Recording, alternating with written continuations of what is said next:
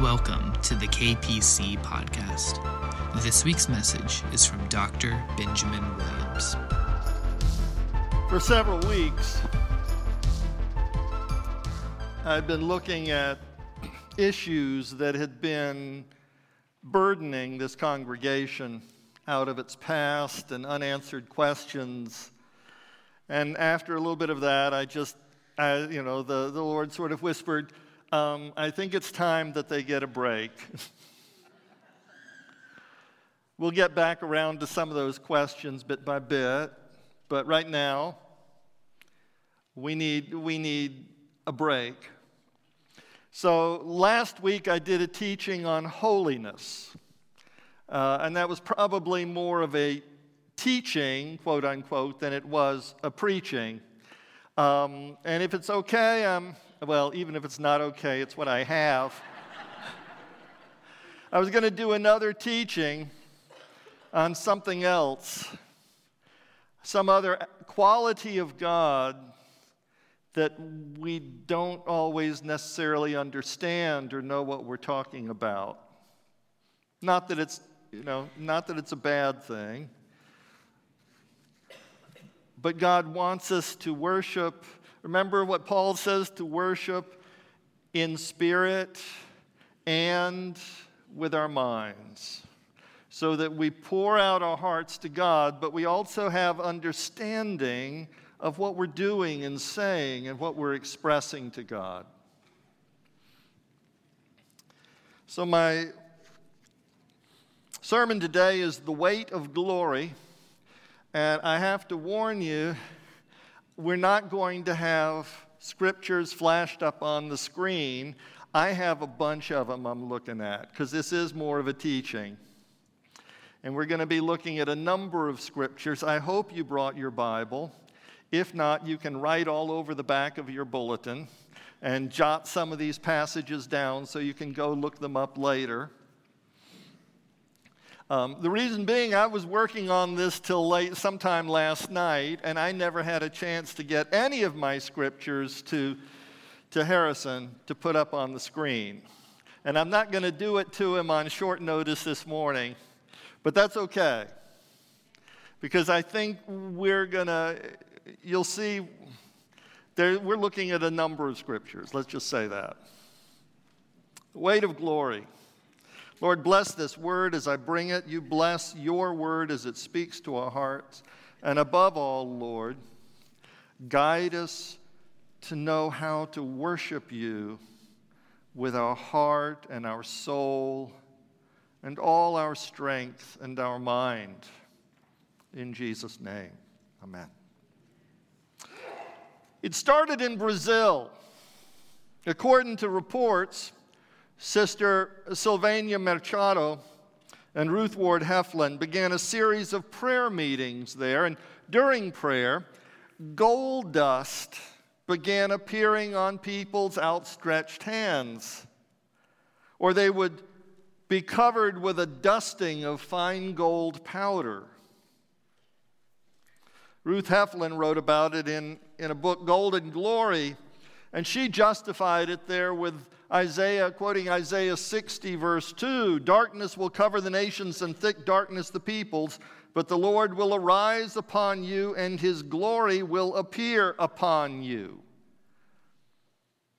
Well, since then, YouTube has a number of videos of golden wisps filling the air at large worship services around the world. And we're told that this is the Shekinah glory of God.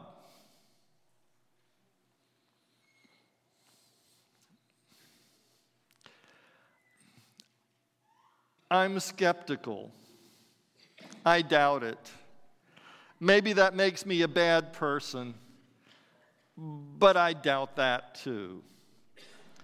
Because while the Bible mentions how Moses' face would shine when he'd been in the presence of the Lord, and it would over time fade, it says nothing about it rubbing off or washing off.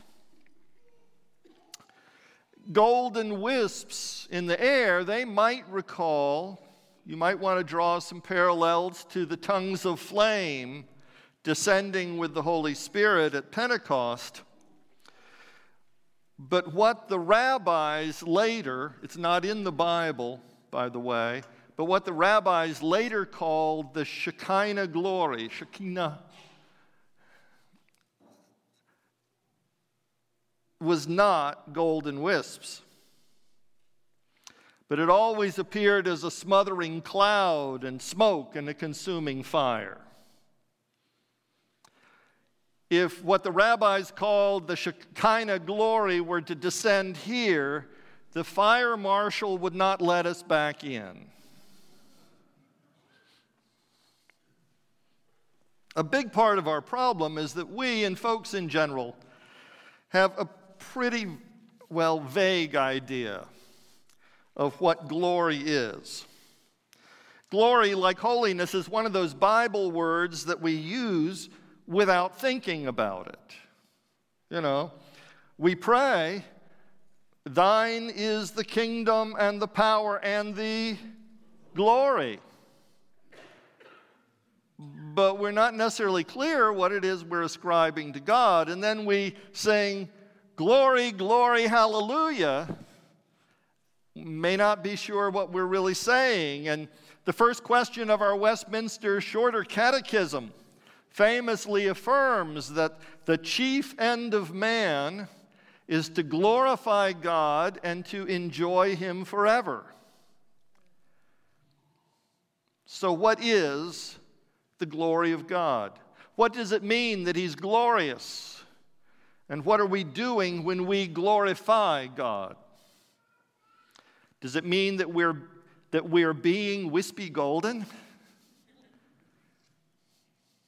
I doubt it. If you ask passerbys, they might say it has something to do with being famous, like a heroic soldier, or a rock star, or magnificent, like a house filled with marble and crystal, and so on. You know, worldly glory. Church people will usually say it must have something to do with light or brightness. You know, like when the angels appear to the shepherds and it says, and glory shone around. Okay.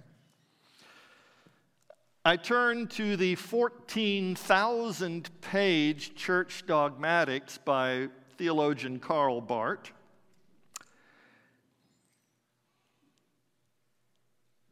And I found he devoted 37 pages of small print to explaining the significance of glory, of the glory of God. But in all those 37 pages, he never actually defines what it is. Oh well. So I went online to see what I could find. First thing that popped up was a bold print advertisement. I quote, "Shop God's glory on Amazon. Low prices for God's glory." True story. True story. Bargain basement glory with free shipping.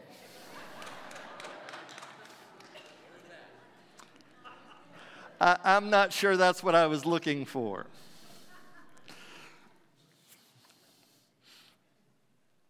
Well, so I scrolled down, of course, to Wikipedia and various bloggers, and I actually found something that was kind of useful. Things like, and there were four points. One, high renown or honor won by noble achievements, synonymous with fame, renown, kudos, and eminence. Secondly, magnificence or great beauty, synonymous with splendor or grandeur. Thirdly, praise, worship, and thanksgiving to a deity, synonymous with adoration, veneration, and reverence, which is what we do. Doesn't mean we understand it, but what we're doing. And fourth, a luminous ring or halo in religious art to denote sacred figures and saints. As different as those definitions are, there is some validity for every one of these definitions, except maybe the halos. So let's take a few minutes to explore the various words the Bible uses for glory and what they mean. And please bear with me here. The English word glory, it comes from the Latin gloria, which means fame or renown. Public glory. When you think about it in Latin, that's exactly what we would expect from the Romans, for whose generals and emperors the grand parade and the adulation of the masses was about the best thing they could ever imagine. So God's gloria is his public honor and prestige. And you give God glory when you tell and celebrate what he has done. And you make others think highly of him. It's not unlike the exhortation in 1 Chronicles 16 that says, "Sing to the Lord, all the earth, tell of his salvation from day to day, declare his glory among the nations, his marvelous works among all peoples. Ascribe to the Lord the glory due his name." 1 Chronicles 16 following. 16, verse 23 following. The renown and glory, that is, the famousness, the telling of what God has done and what he's like to other people, the public acclaim. Well, now let's back up from the Latin to the Greek. Jerome and the early Bible scholars who were translating the Greek New Testament and the Greek version of the Old Testament into Latin, they used gloria to translate the Greek word doxa. It's, you know, the word doxology, which means a word of glory, a saying of glory, a speech of glory is what doxology means. So the word doxa can mean honor, opinion, good reputation, or public judgment. So that in that sense, it correlates pretty well with the Latin word gloria. And you can see why they picked that word, gloria, to translate doxa. But doxa had another, in some ways more common meaning that is shimmering light and brightness and brilliance, as well as magnificence. In the sense, magnificent in the sense something reflects light. You see, so in the New Testament, God's glory can have something to do with the unimaginably bright light that surrounds and emanates from God, the glorified Christ, and from his angels. It's like the prophet John. This is what it moved the prophet John to describe the heavenly Jerusalem at the end of time in Revelation 21. The city has no need of sun or moon to shine on it, for the glory of God is its light, and its lamp is the Lamb. So John is playing with this double meaning of doxa, as public renown, as fame, as good reputation and judgment, and as well, light. Well, let's push back even farther.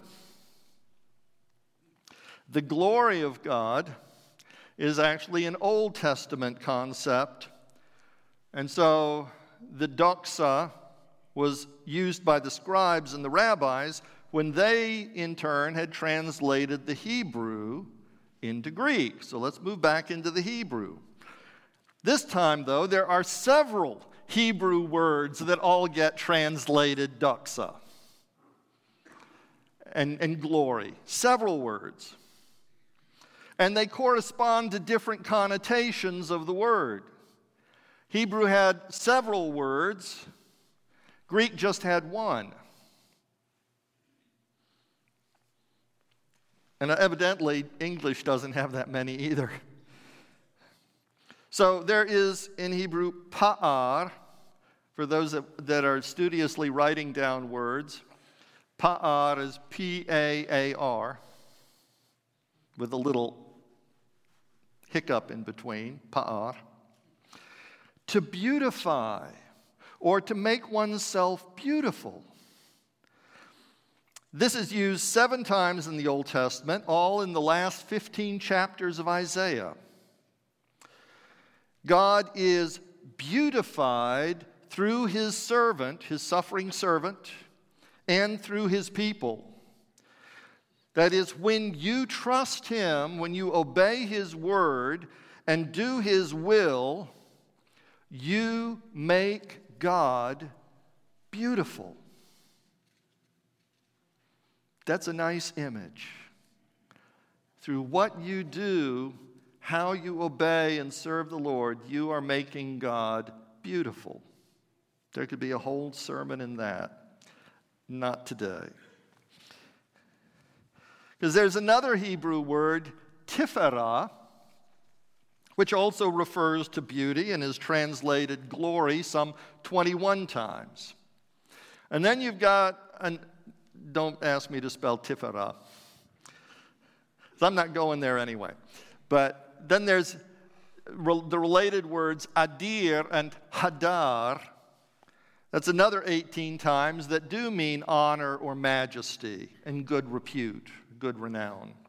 And then once, but only once, the Hebrew word or, light, is translated as glory in the King James Version. What's especially interesting, and this is a complete aside, is tsebi, T-S-E-B-I, tsebi. Tsebi means beauty or desirability. And in the Hebrew Bible, it is used strictly for the fleeting glory of man, which passes like a fading flower. It's not really used of God. It's used of humans, of human kings, of human beings. The glory of a beautiful person or wealthy person, but it's fleeting. It's not going to last. Now, I mention this one at all because in all of the many, many instances where the Quran, the holy book of Islam, speaks of the glory of Allah, it always uses tsebi.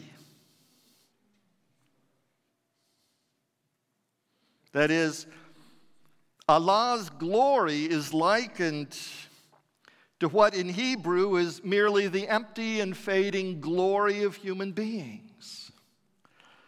I would hope that the glory of the God and Father of our Lord Jesus Christ is a little bit greater than that. Just saying.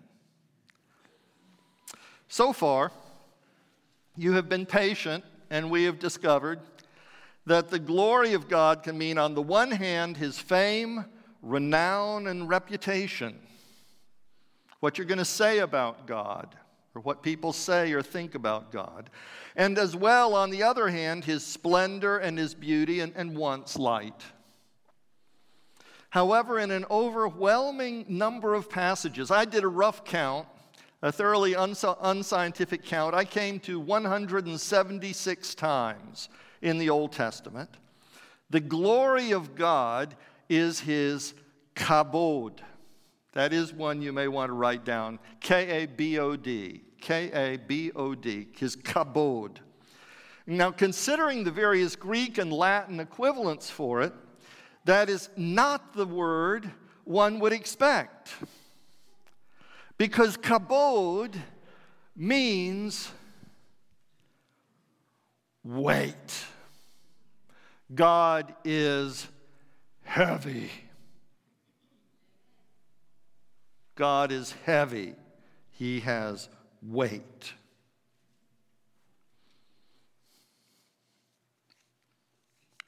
Like his holiness, as far as I can find, God's glory also appears to be a very ancient word where the noun came first as a spontaneous response to the divine-human encounter.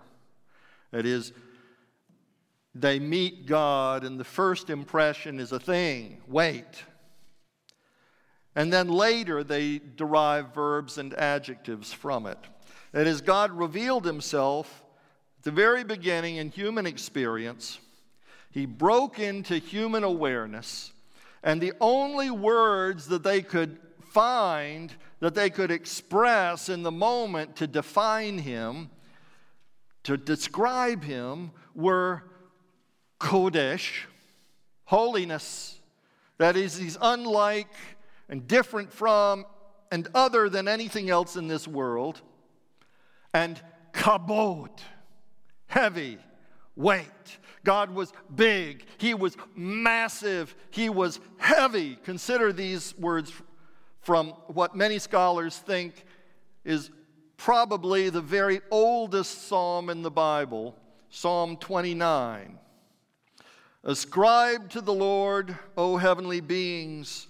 Ascribe to the Lord glory and strength. You find glory is paired with strength here, with might. With glory and strength. Ascribe to the Lord the glory of his name. Worship the Lord in holy splendor. The voice of the Lord is over the waters.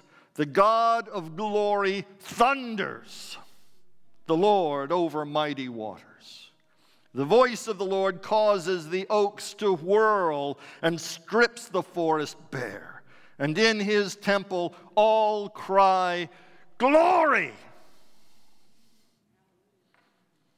The sheer thundering power of God's voice inspires you to acknowledge his glory. You see, at its origin, the glory of God is not necessarily fame or light. That comes sort of as a consequence as people reflect on it later. But it's certainly not golden pixie dust. But it embodies God's strength and power, his earth-shaking thunder, the utter destructive force of the whirlwind. When you ascribe glory to God, you are responding to his sheer, uncontainable might. Glory. Again and again, the Old Testament describes God appearing in glory. Listen to the dedication of the tabernacle in the wilderness in Exodus in chapter 40, starting at verse 34. Then the cloud covered the tent of meeting, and the glory of the Lord filled the tabernacle. Moses was not able to enter the tent of meeting because the cloud settled upon it, and the glory of the Lord filled the tabernacle. The same thing happens when the Ark of the Covenant is transferred from the old tabernacle to Solomon's newly erected temple. This is in 1 Kings chapter 8, verse 10 following. Listen to it and keep the other one in mind. When the priests came out of the holy place, a cloud filled the house of the Lord, so that the priests could not stand to minister because of the cloud. For the glory of the Lord filled the house of the Lord.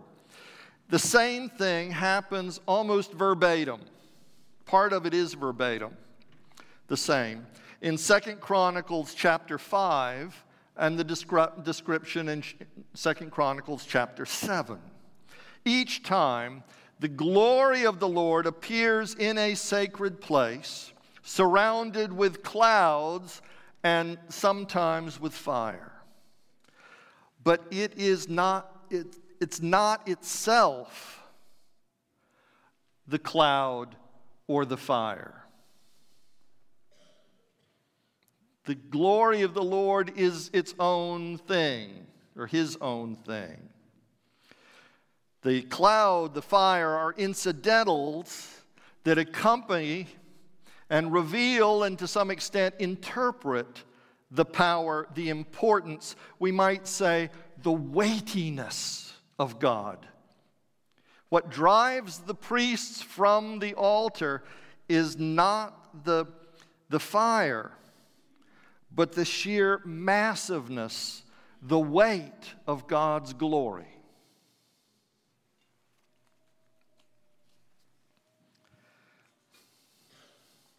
Turn to Isaiah chapter 6, we'll look at verses 1 through 4.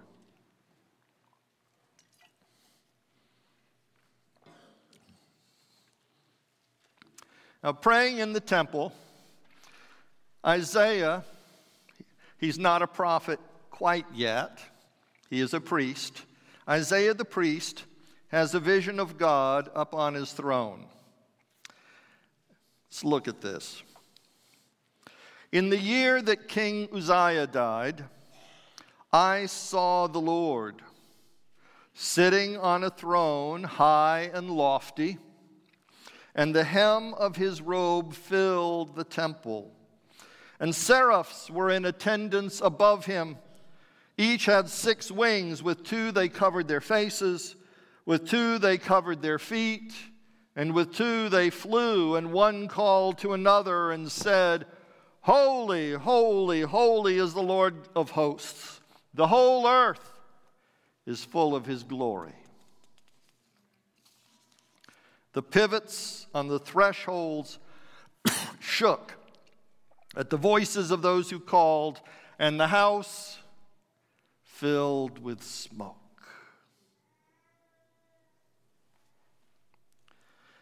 Just like we saw with the descent of God upon Mount Sinai,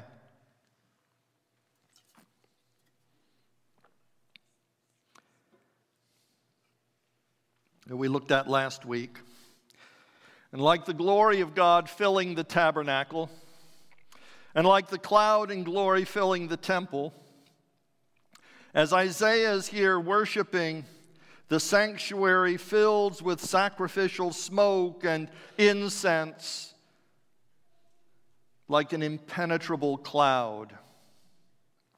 The earth trembles, and he sees visions of the Almighty God sitting in majestic sovereignty. The seraphim call to one another as they flit to and fro above him, and they call in an antiphonal refrain, a back and forth, declaring on the one hand the threefold holiness of God on his heavenly throne above, and the glory of God filling the earth below. Holiness and glory. The holiness of God and the glory of God are inseparable. They're 2 complementary attributes.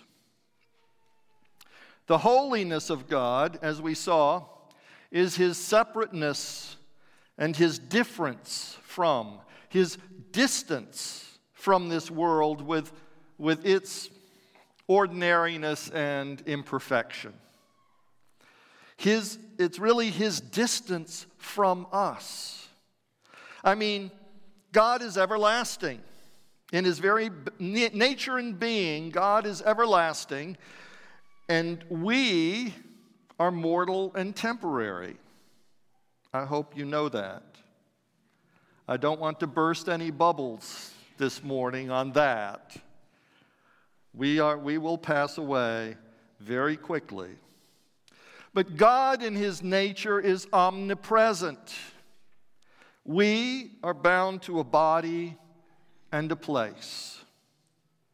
He is infinitely powerful, and we are weak. And we are subject to every whim of geology or weather or microbiology or groupthink. Whatever's happening, we get swept along with it, like it or not. Oh, here comes the flu. Oh, here comes this political theory. Oh, here comes a hurricane. God is not like that. He is holy. He is different.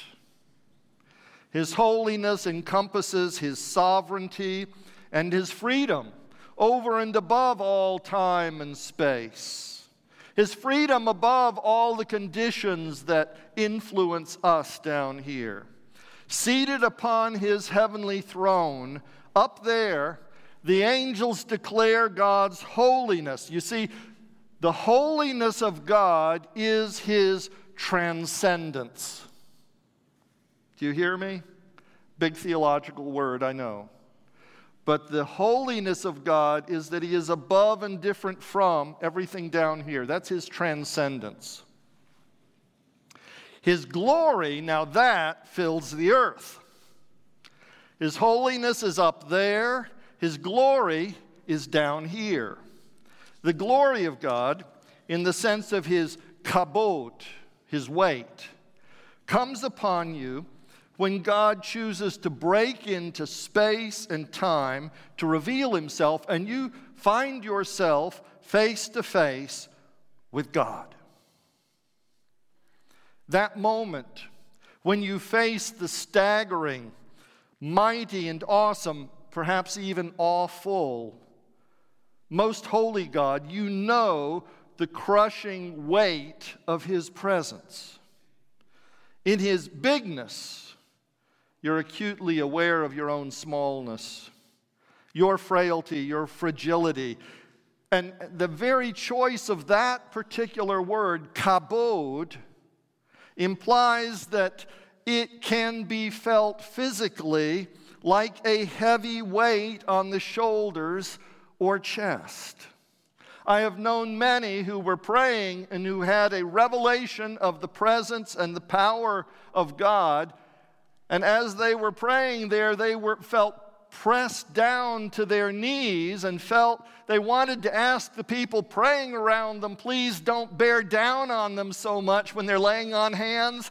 I don't know if you've ever had that, where someone seems to be putting all their weight on your head while you're praying. And then they would look up to discover nobody was touching them. There is this weight. Or Moses is forced from the tent. The priests are driven from the temple by God's glory. Isaiah even despairs of his life. People encounter the revealed glory of God, or they encounter the risen Jesus, or they encounter angelic messengers, and what happens? They fall to the ground as if dead. That is kabod, that is weight. See, the sensory consciousness of God's presence, the physical and or emotional impact when he reveals himself to you, when he breaks into your experience and consciousness, that manifests his kabod, his glory. But what this means is that God's holiness is his differentness and distance out there, and his glory is his presence and his immediacy right here. You see the difference? God's holiness is his transcendence. God's glory is his immanence.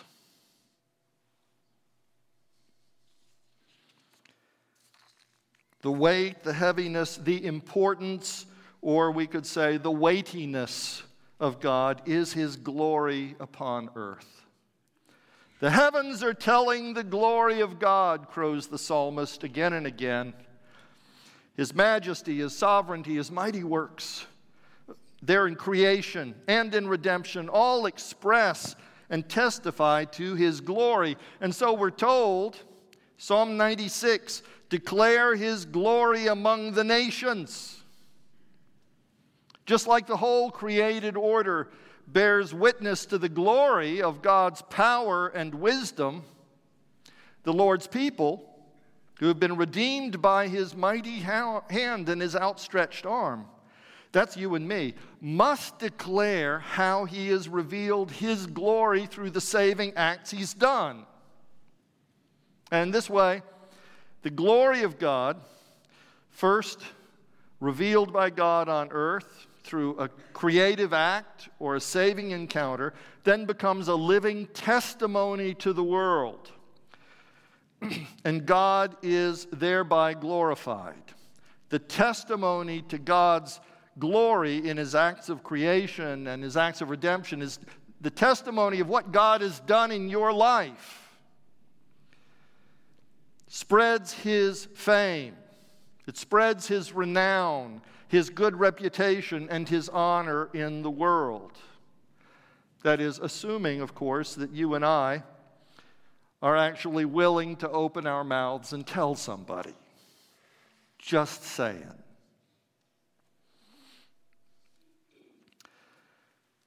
Of the gospel writers,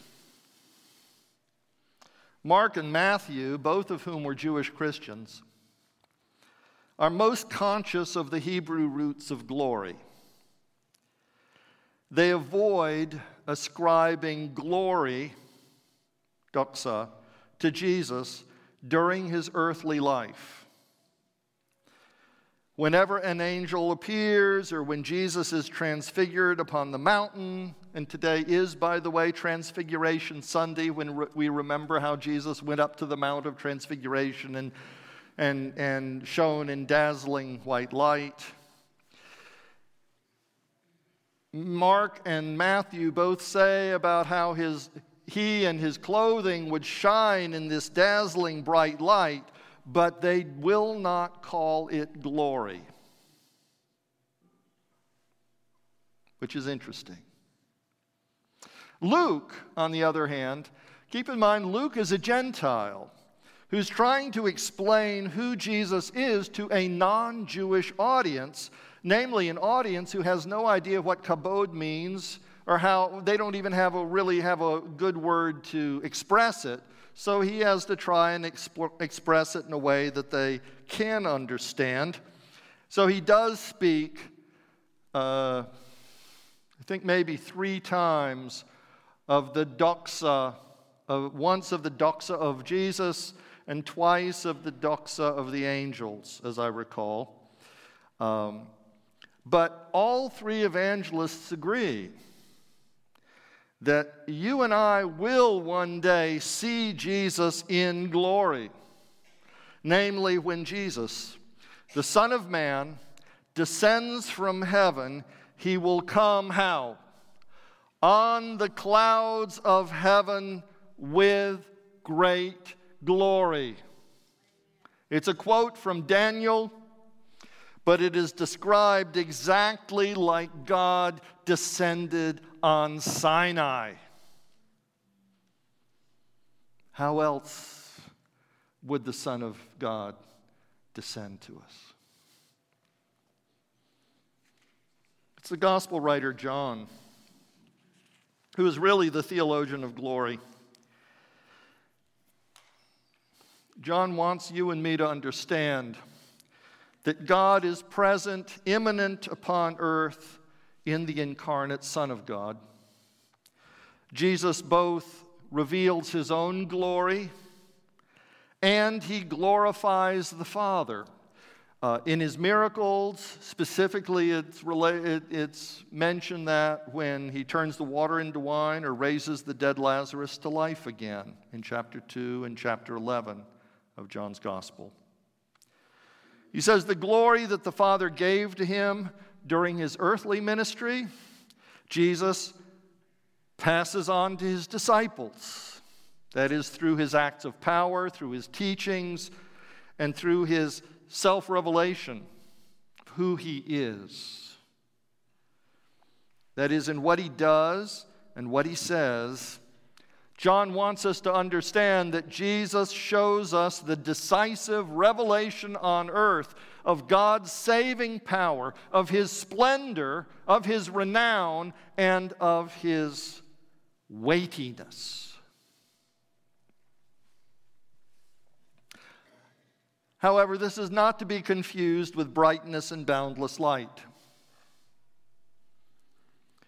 There is darkness here. You see, if you look in the Old Testament, glory always comes with a cloud. A heavy, dark, smothering cloud. Turn with me to John chapter 12, and we'll look at verse 23 to 25. John chapter 12, 23 following. Jesus answered them, "The hour has come for the Son of Man to be glorified. Very truly I tell you, unless a grain of wheat falls into the earth and dies, it remains just a single grain. But if it dies, it bears much fruit. Those who love their life will lose it, and those who hate their life in this world will keep it for eternal life. If it dies," that's the key. The hour of Jesus' ultimate glorification is not shining light on a mountaintop. It's not shimmering flames in the air, but it's there in the darkness of a sunless afternoon, in the moment of death, hanging on a cross, when he cries out, "It is finished." That's when it is finished. Betrayed, arrested, abandoned, condemned, beaten almost to death, murdered on a Roman cross. That is how Jesus completes the work that the Father has sent him to do. That is how he perfectly glorifies the Father in self-giving, sacrificial obedience. That is how he purchases an everlasting redemption for a lost human race. That's for you and for me. That is how he finishes it. There's no greater saving act of God than this in all of Scripture or in all of history. The weight of all of our sin is placed on his sagging shoulders, and that is the ultimate weight of God's glory.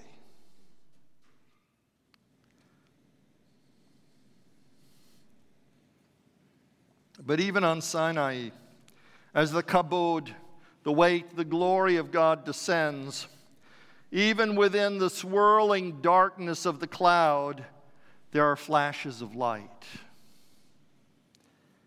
So in the glorification of Jesus in the darkness of the cross, there is a mighty flash of resurrection. Glorified by his obedience to death, even the death on the cross, God raises up that dead body to new life.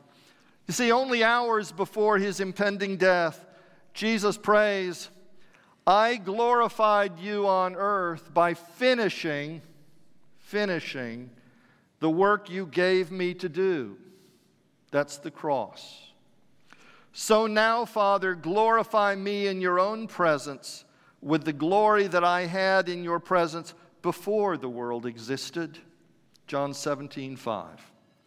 You see, the Father perfectly answers that prayer, and in his resurrection, he glorifies Jesus, the very Son of God, with the glory that he had previously known and shared for eternity with the Father.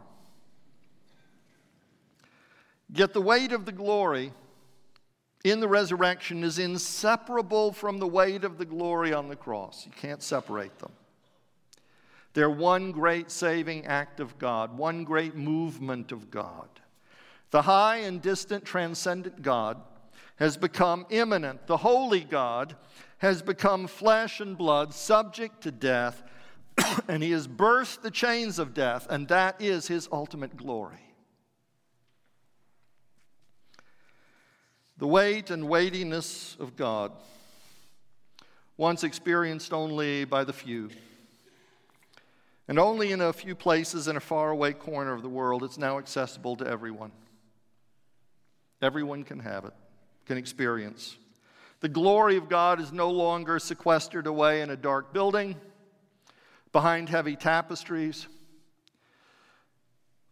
Because as Jesus died, that veil of that temple was torn in two, from top to bottom, not from bottom to top, from top to bottom, torn from above.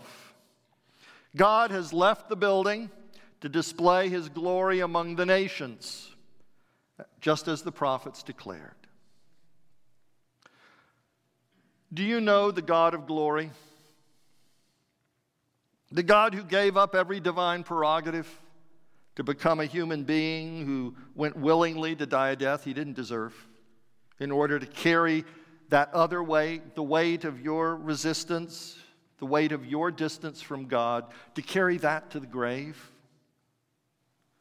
Do you know what he did for you? Do you know what it cost him? Are you tired of your old life without God? Are you ready to begin a new life with God? And are you ready for that moment when the Son of Man will descend from heaven with the full weight of the clouds of glory? He's promised to share that glory, however you want to imagine it, with you and everyone who loves and belongs to him. And I guarantee you that whatever it is, it ain't pixie dust and it won't wash off. Let's pray.